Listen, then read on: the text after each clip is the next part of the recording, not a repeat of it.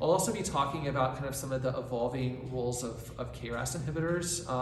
Certainly with, again, the G12C data of, while modest at best with G12C inhibitors as monotherapy, some very intriguing data looking at G12C inhibitors in combination with cetuximab, and some kind of preclinical data that's very promising looking at KRAS G12D inhibitors as well.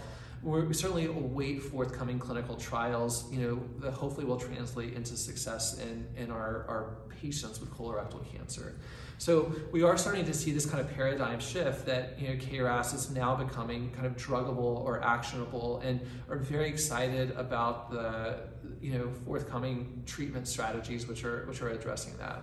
We'll also just be talking just briefly in this talk as well about the role of anti-EGFR therapies, the fact that there is data that suggests re-challenge of anti-EGFR therapies in patients with RAS wild-type CRC and the benefit of that.